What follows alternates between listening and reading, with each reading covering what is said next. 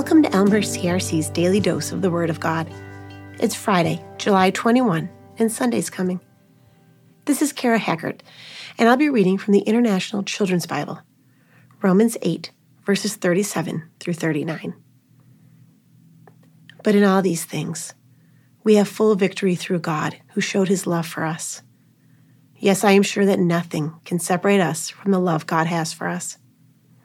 Not death, not life, not angels, not ruling spirits, nothing now, nothing in the future, no powers, nothing above us, nothing below us, or anything else in the whole world will ever be able to separate us from the love of God that is in Christ Jesus our Lord.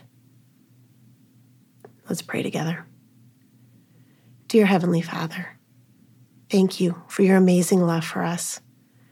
Thank you that we cannot be separated from that love. Please remind us of your love when we're going through hard times. We love you. Amen.